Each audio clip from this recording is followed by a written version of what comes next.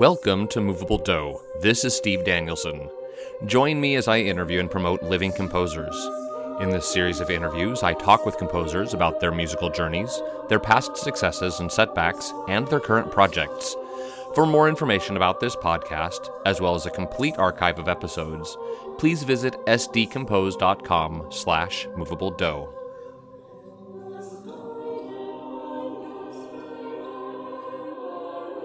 Hey, this is Steve. Thanks for joining me for this episode of Movable Do. My guest today is Dr. Karen Siegel. Karen draws on her experience as a vocalist in her creation of innovative choral and vocal works. Her works are frequently performed by the New York City-based ensemble C4, the choral composer conductor collective, which she co-founded in 2005 and for which she continues to serve as one of the conductors. She was the winner of the 2018 Yale Glee Club Emerging Composers Competition and the Esoterics 2014-2015 Polyphonous Choral Composition Competition. Karen's choral works are featured on albums by the Choir of Trinity College Melbourne, Tonality, and C4. Her works are published by Cia Music Publishing, self-published through Chestnut Oak Press, and distributed in the Justice Choir Songbook. Karen Siegel, welcome to Movable Do. Hi, Steve. Thanks for having me today. So when I was checking out your website, trying to learn about you, preparing for this interview, I noticed a news update that you had posted that you called the 2021 season of music making an aleatoric year. And I was drawn to the appropriateness of that term that was applied to this year. And so I want to start there. Why, according to you, was this year aleatoric? Well, that's the music I've been writing. I've been focusing on composing for live remote performances this year, and I need to account for the latency of the internet. So I chose to embrace that latency and have that latency be part of the aesthetic for the works. So these works are all using a large amount of aleatoric technique, either almost entirely or in combination with other textures, such as a solo. So when I saw the term aleatoric year, I actually sort of thought beyond music. And I was thinking just sort of about the pandemic and life in general, how everything is sort of in flux and everything, almost everything is depending on latency, whether you're over Zoom or not. And I don't know, what's your perspective on life in general? Certainly we've all had to become more comfortable with uncertainty this year. And I think it's for choral singers who are asked to sing in an aleatoric style and to make choices about when to come in that are different from the singers next to them. There's a lot of discomfort when you work with a choir who's never done that before. And overcoming that discomfort, I think, does have some similarities to overcoming the discomfort of not knowing what the next week will look like, what the next month will look like, what the next year will look like. Going back to school for the second year during the pandemic, what will that be like for our kids? We just don't know. We don't know so much still. And I'm so much more comfortable with not knowing than I was a year ago. And the same way, the singers that I've worked with are more comfortable with not knowing when they're going to come in, not knowing exactly what they're going to sing and when, because they're using an element of improvisation in performing the piece. So I think definitely you can draw a comparison between becoming comfortable with singing in aleatoric textures and the chance in our own lives that we're all becoming comfortable with. So where do you think we're heading next? Do you think this sort of aleatoric feel will continue, or do you think we're moving into a more concrete, or I don't know, what do you think? Talking about music or not? Because so musically, I've actually have already started to pivot because, I was asked to be flexible. I was hired to be flexible because people wanted to have works that could be in person, but they wanted the ability to pivot online if necessary. So I actually wrote a large work for the Astoria Choir during the pandemic that they were hoping to perform last June. And they have now pushed to June 2022. And that's totally fine. They wanted the flexibility, though, to try doing it online. And so I created a plan for them that would put it online. So everything had to be composed in a way that it could be performed in a live remote setting. As it is, I was always hoping for the in-person version. Right. But it really could go either way. So what we have now is a work that's site specific for the Noguchi Gallery in Astoria, Queens, or Long Island City, just south of Astoria. And it's made for the singers to be spread out throughout the galleries. So it's really like a cross between a choral work and a sound installation. Interesting. And that's entirely in aleatoric textures. Yeah. Well, there's a small solo in one movement. Well, I'm calling them movements because it could be performed in a more traditional setting where there actually is an order. So I do have an order that is preferred if you want to perform it that way. But the ideal performance is that they're all simultaneously being performed in 4 different galleries of a museum or some others. This is for the Noguchi Gallery, the Noguchi Museum, but it could be performed in another space that has multiple rooms. And you go back and forth. So I'm taking this aleatoric texture and putting it in a 3-dimensional world, but there still is an appropriateness to using that texture because you're moving through the space and there's a flexibility to it, and you can go in and out of that sound world just the way you move in and out of the visual world of a specific gallery. That's fabulous. So speaking of New York, I saw that several of your degrees were earned at schools in New York City. Is that where you grew up? I grew up just outside of New York City on Long Island, so commuting distance. Okay. Well, not just outside, but outside. Well, now I live in Hoboken, which is just outside of New York City. But yes, I grew up on Long Island near New York City. Okay. And so what sort of musical experiences were you having on Long Island? Were you in choir, doing piano? What were you doing? I did everything I could. I was the typical overextended teenager who was doing her math homework during Spanish class and all that, because I was always in some rehearsal. So I went to a public school that had a really strong program. So I did chorus, orchestra, musical theater, opera. They had an opera program. I didn't know that was unusual when I was in high school. Yeah, but I also had a lot of musical experience with my family. My parents aren't trained musicians, but they love to sing, and we all sing together. My parents, my sister and I. So growing up, we'd be on car rides and we'd just burst into song. We'd sing their favorite songs, doo-wop, folk revival, Beatles, Rodgers and Hammerstein. So I learned to harmonize with them. We're all upper voices, so I had to sing the alto line a lot.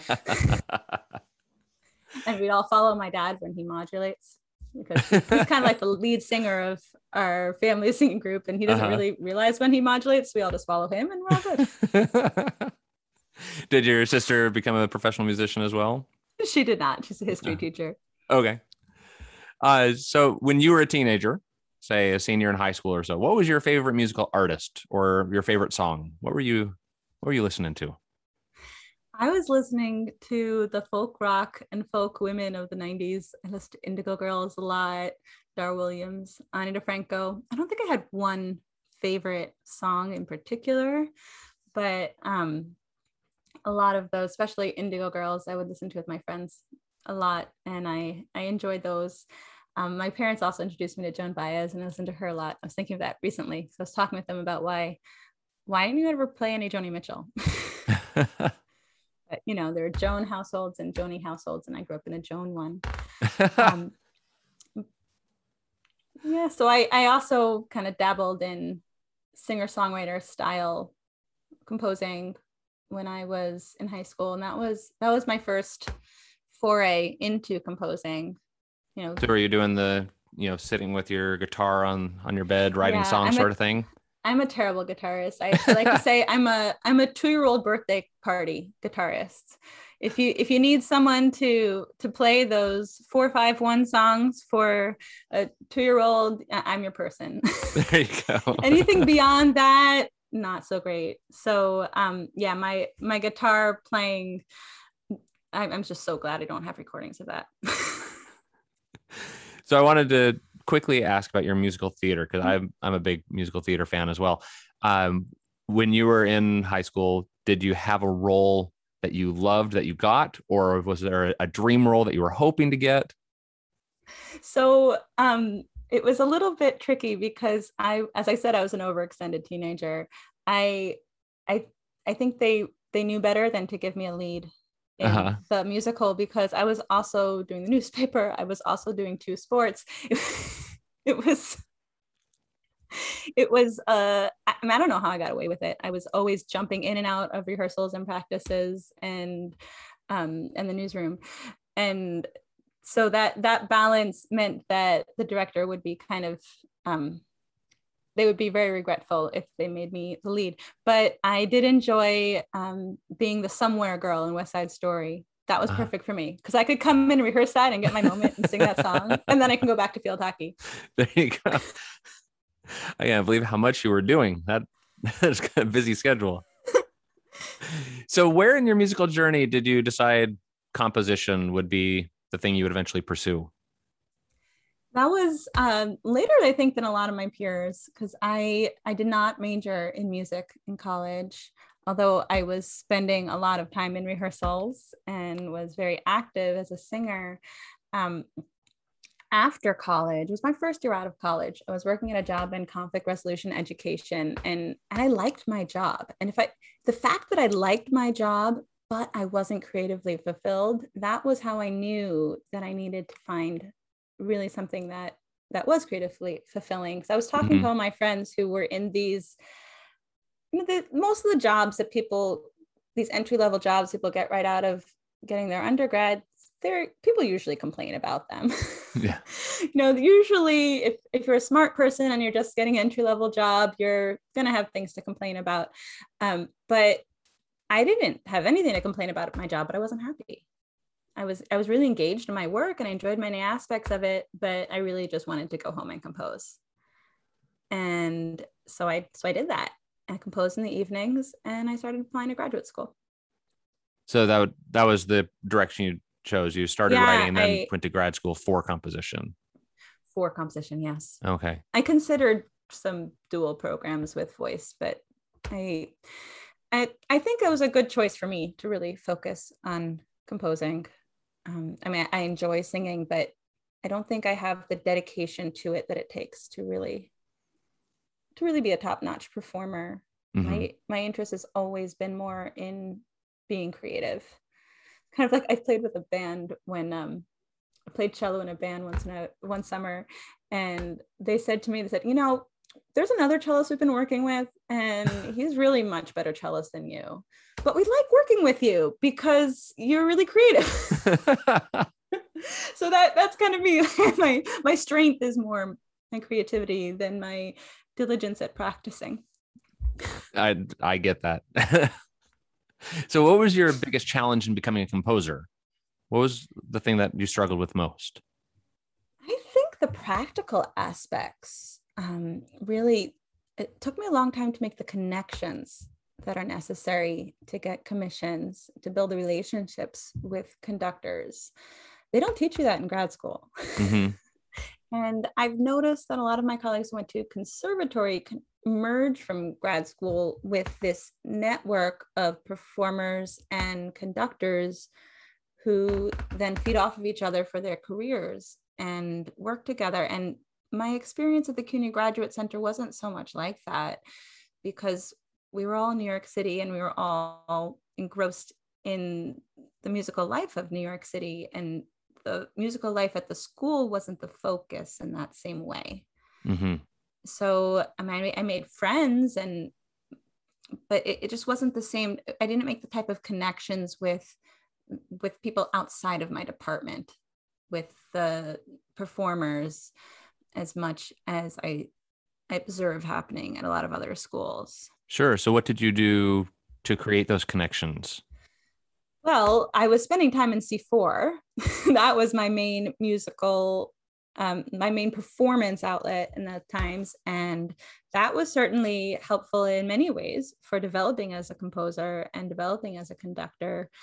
And so there was that, but also I think I just took time to realize I need to get out into the larger community, to realize that I needed to really focus on choral music.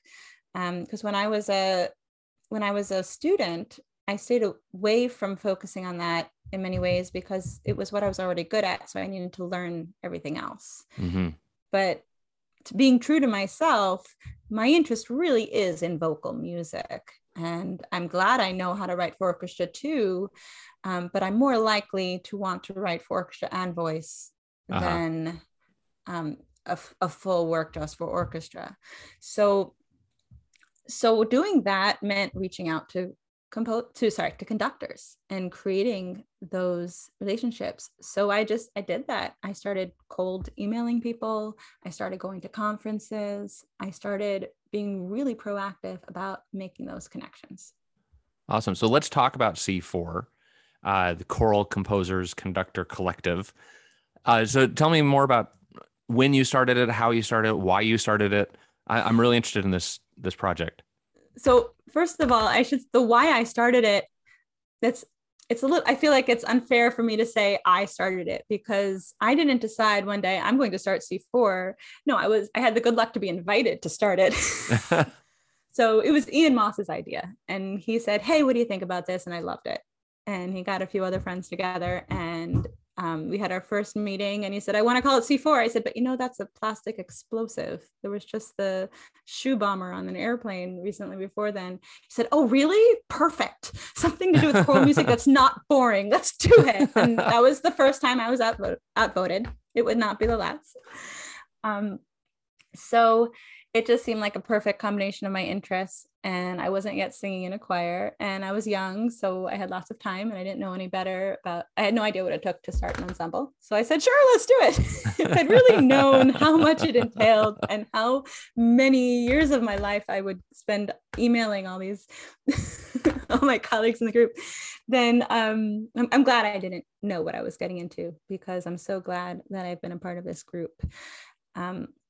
And it's come a long way. It's now a real collective. It really was just a collective in name when we started. It took a while for us to really get everyone involved and make everyone in the ensemble feel valued and heard. So now everyone in the ensemble is involved in decision making. We have full ensemble meetings. We have a leadership group too, which not everyone has to participate in, but we have the full ensemble meetings and important decisions, get everyone's feedback, and everyone is involved in some way in running the group. Everyone has to serve on a committee after their first season in the ensemble. So is everyone in the group a conductor and composer or conductor or composer? How does that dynamic work? No, we need singers first and foremost. So if you are a singer who likes to sing contemporary music, you can be a great fit. But it does especially appeal to conductors and composers who are looking for those performing opportunities and those workshop opportunities. I know you've done some virtual stuff with C4 during the pandemic. Is it mostly a virtual group or do you have people all over? Is it mostly New York centered or how? So what we've done over the pandemic, after the first one or two live streams, we opened it up to the broader C4 network, which is what we refer to for the network of choirs that have all been inspired by C4. Mm-hmm. So we now have an official C4 network organization bridging them all.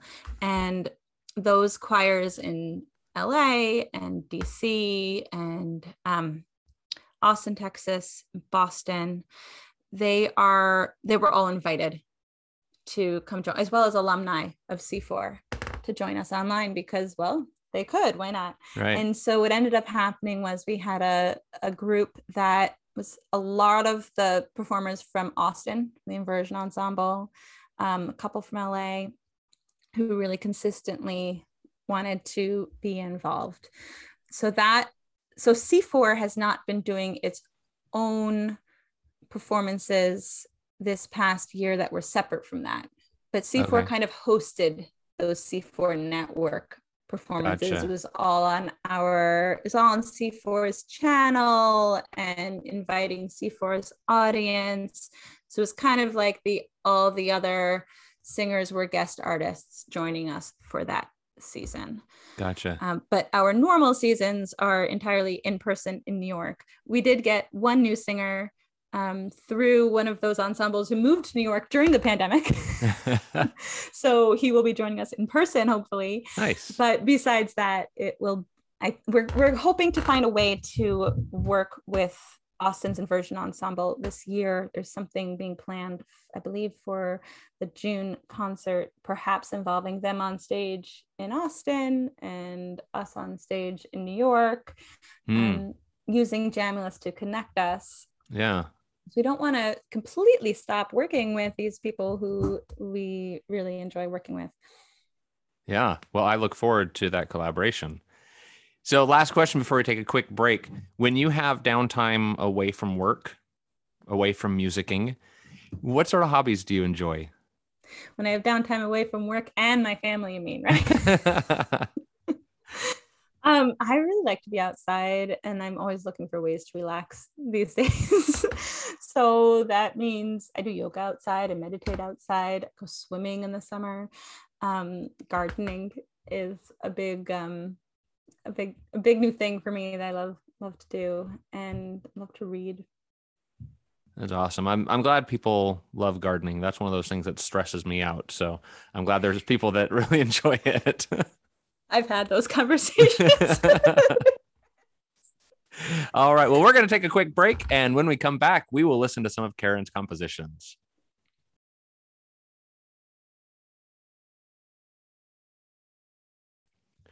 Welcome back. I'm talking today with Karen Siegel. So let's start today with your piece, Here I Am. So the recording that we're about to hear was recorded in April 2020, as we were all grappling with the growing pandemic.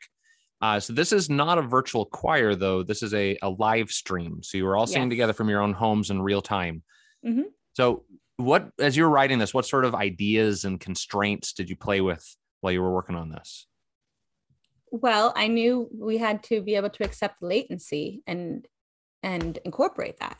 So most of the texture is aleatoric, and it was actually a little bit small of a group for that style of writing. So we had to be very careful not to accidentally come in at the same time with someone else on our voice part, but we were able to do it just fine. I also used a few brief moments of homophony, and that it worked because of the words I was using, that there were no hard consonants that would need to be together. So I was mindful of that. And also, that's basically it. So those are the constraints were just the timing, just the latency. Because we were using Jamulus, there were really no constraints about pitch or volume the way you would have in Zoom. Mm-hmm. In Zoom, the higher registers get cut off. So later on in the pandemic, when I was writing for choirs that I knew did not have access to Jamulus, then I had to be careful that I didn't write any notes that were too high. I don't think Here I Am goes very high, but that wasn't a consideration. So how do you practice a piece like this with a group? So you need to learn how to control your own volume. So when there's a combination of microphone technique and looking at your levels. So as a soprano, it's really, really easy to be too hot, to overblow the microphone, and the results are not pleasant at all.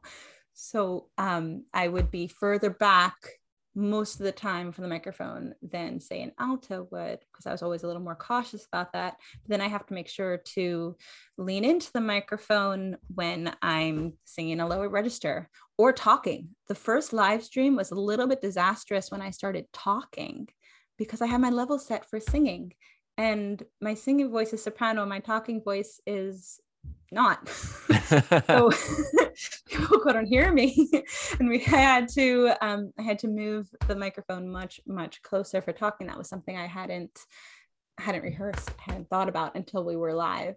Yeah. So those are some awkward moments in that first live stream that unfortunately are recorded because it was live. But also there is a levels meter in Jamulus, and we didn't really have this down pat for that first performance of Here I Am, but as we did future performances, we got a lot better at it, learning how to watch our levels constantly to make sure we are coming across at the volume we want to come across. So we would do exercises where we're all trying to sing a chord at 2 bars, or all trying to sing a chord at 5 bars. And they're little lights that are green when you're singing in the when it's in the lower range, and then yellow when you're getting close to blowing the mic, and then red would be you're too loud. Yeah. So we would get used to that, making sure we never go into the red, and that we're coming across at the volume we want to come across. So that's something that also the conductor would think about. Do I want to ask the group to sing further from the mic to get more of the room in the sound and just sing louder? Or do I want them to sing closer to the mic and sing softer? So those are both individual choices for the singer, and they can be more color choices that the conductor might make, or semiconductor, as we started calling it, because we're joking about the fact that the conductor doesn't actually wave their arms. In the Here I Am video, I'm pointing to the corners of the screen. Noticed that. Moving your arms doesn't really help very much in that context because we're using Zoom, which has such high latency.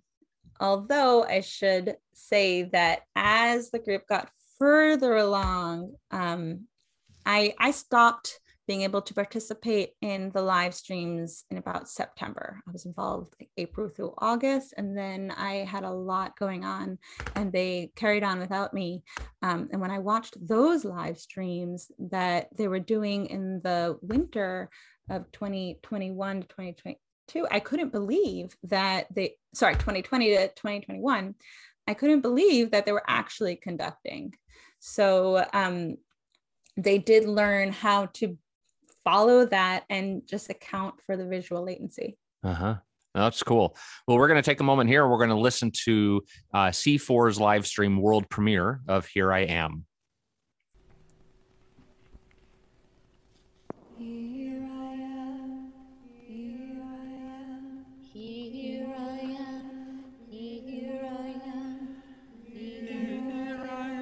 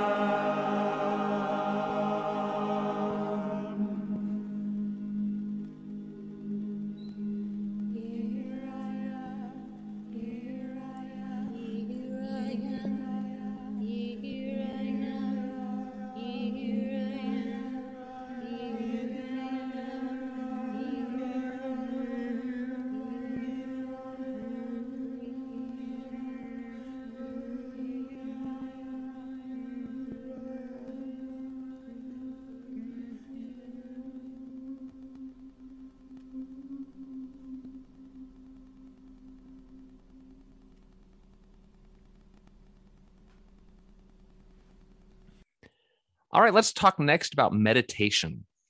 So I understand that this was also written to be live streamed, just like the last piece, but this has been performed live as well.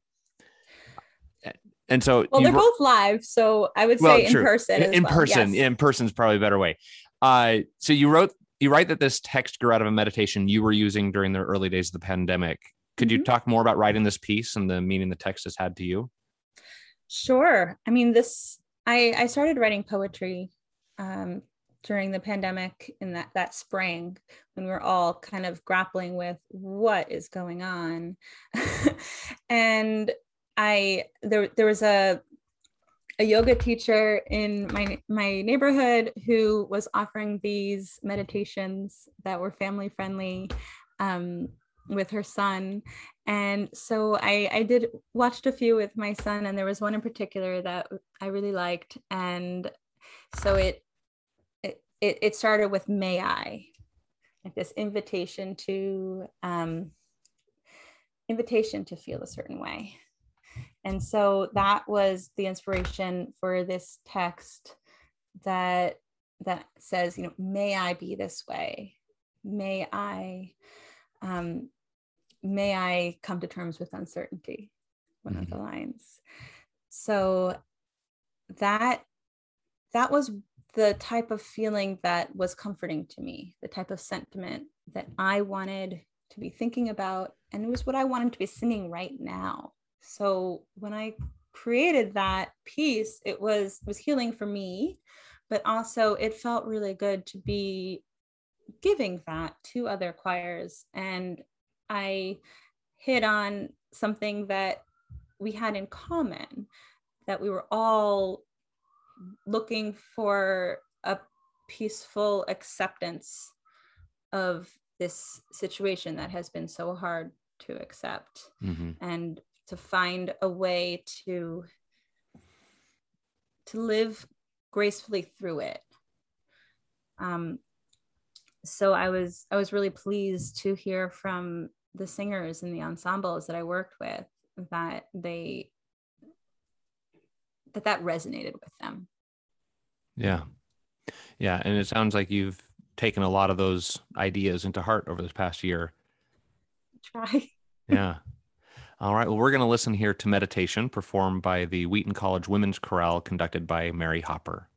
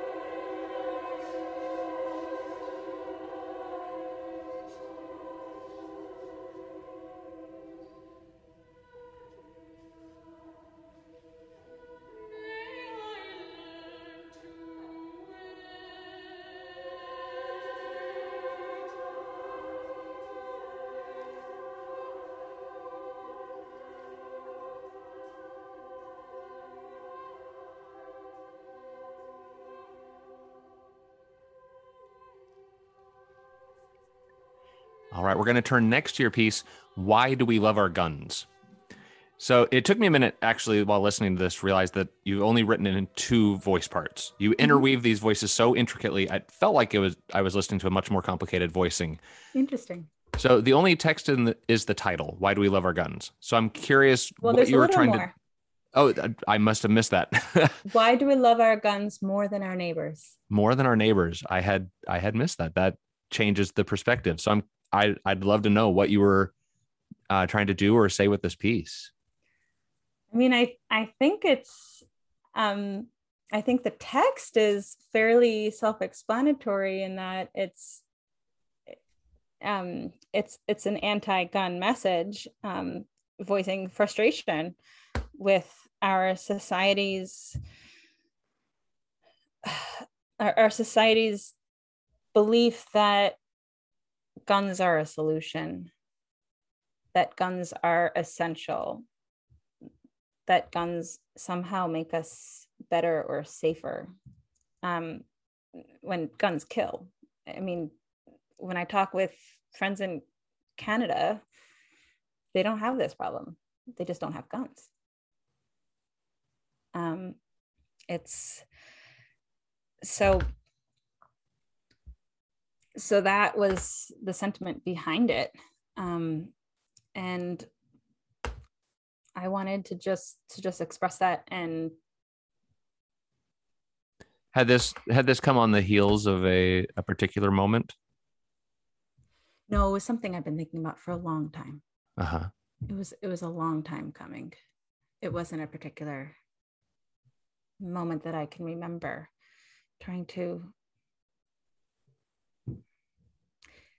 It wasn't a particular moment. It was a long time coming. And it was inspired specifically by something I read that actually framed the anti-gun sentiment, or framed the gun control sentiment as a question of something to do with, why do we have this affinity for our guns? What is it about our society?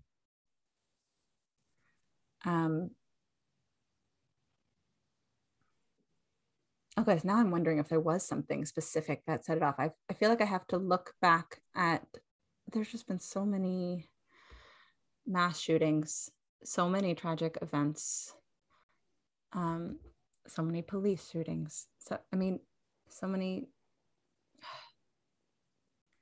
I honestly don't remember which one. And I think that actually speaks to a lot, that you was can't it remember a specific one. Was it Sandy Hook? I don't remember which one. It was just something that I've been thinking about for a long time, that I wanted to be more vocal in my music about the concepts, about the social justice elements that I've been thinking about. I wanted to not be afraid to be political in my music. And this wasn't a commission. This was just something I wanted to write. And I thought, well, I'm just going to write this and see if anyone wants to perform it, because it's something I have to write. And it was also musically, I wanted to write something that was an experiment in simplicity. Ironically, I wanted to be able to write for school choirs. I wanted to be able to write more accessible music for all these choirs who were saying, well, what do you have for me? And my mouth would drop and I'd say, I don't really have any easy music. So I knew I wanted to write stuff for them. Now, of course, this is terrible for school choirs because they can't do anything political. And I knew that, but I just knew it was a step in the right direction to write a piece that was only in 2 parts. And I wanted to challenge myself to keep the vitality of my expression while making it technically simpler. Mm-hmm. So yes, there's a lot of interweaving, but you never have any polyrhythm. There's never a duple versus triple. something that I've used a lot that is particularly challenging for younger or less experienced singers. So there's none of that in this piece, yet I wanted to keep that rhythmic vitality, the energy, and really gets that anger across. Mm-hmm. All right. Well, we're going to take some time here and listen to Why Do We Love Our Guns, performed here by Tonality with Alexander Lloyd Blake, artistic director.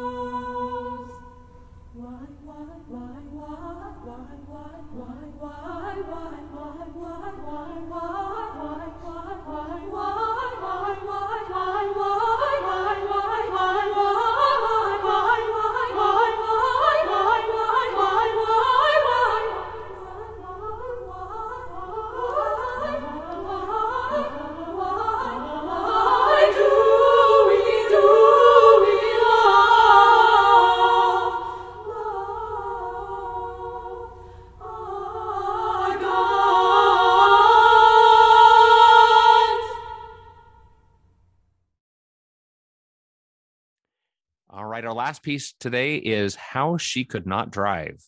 So this piece for SATB choir and fixed audio. So in addition to the choir, you've included audio of highway sounds.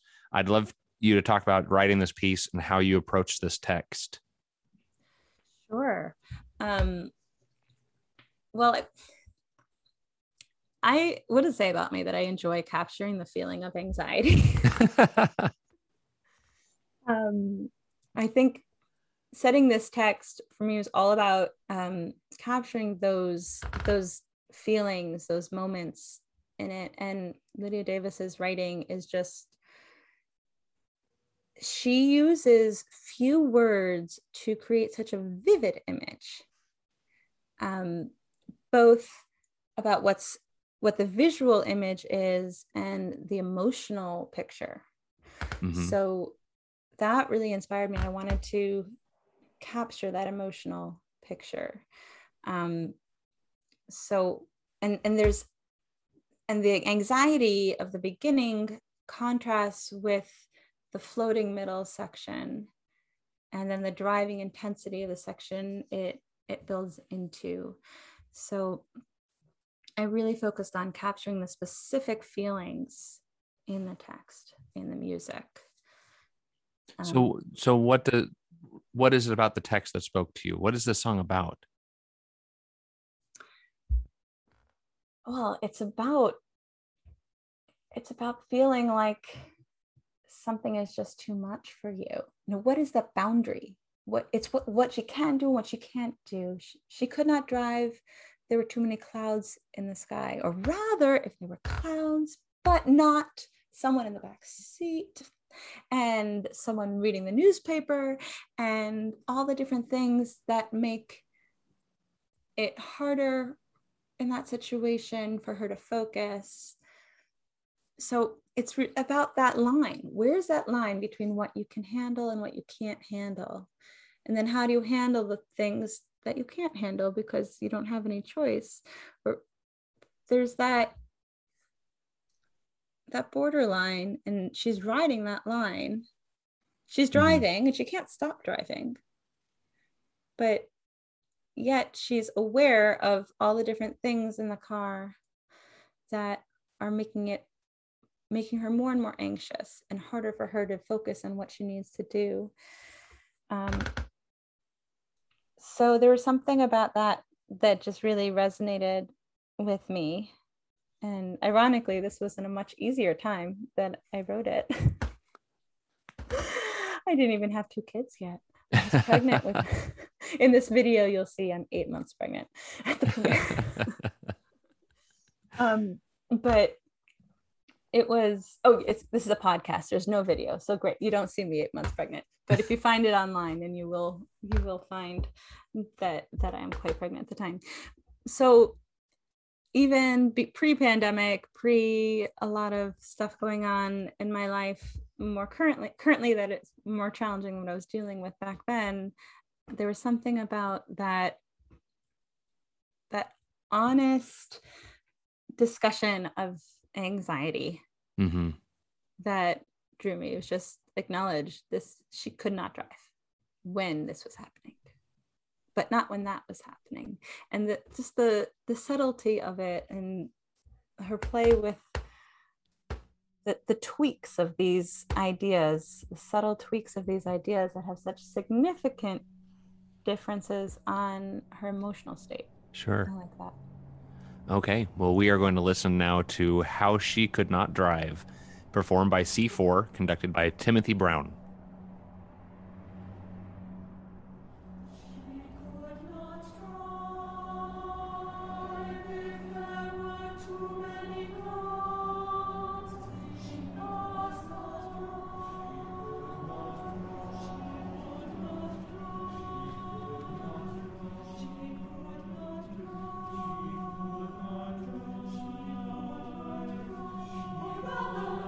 If she could drive,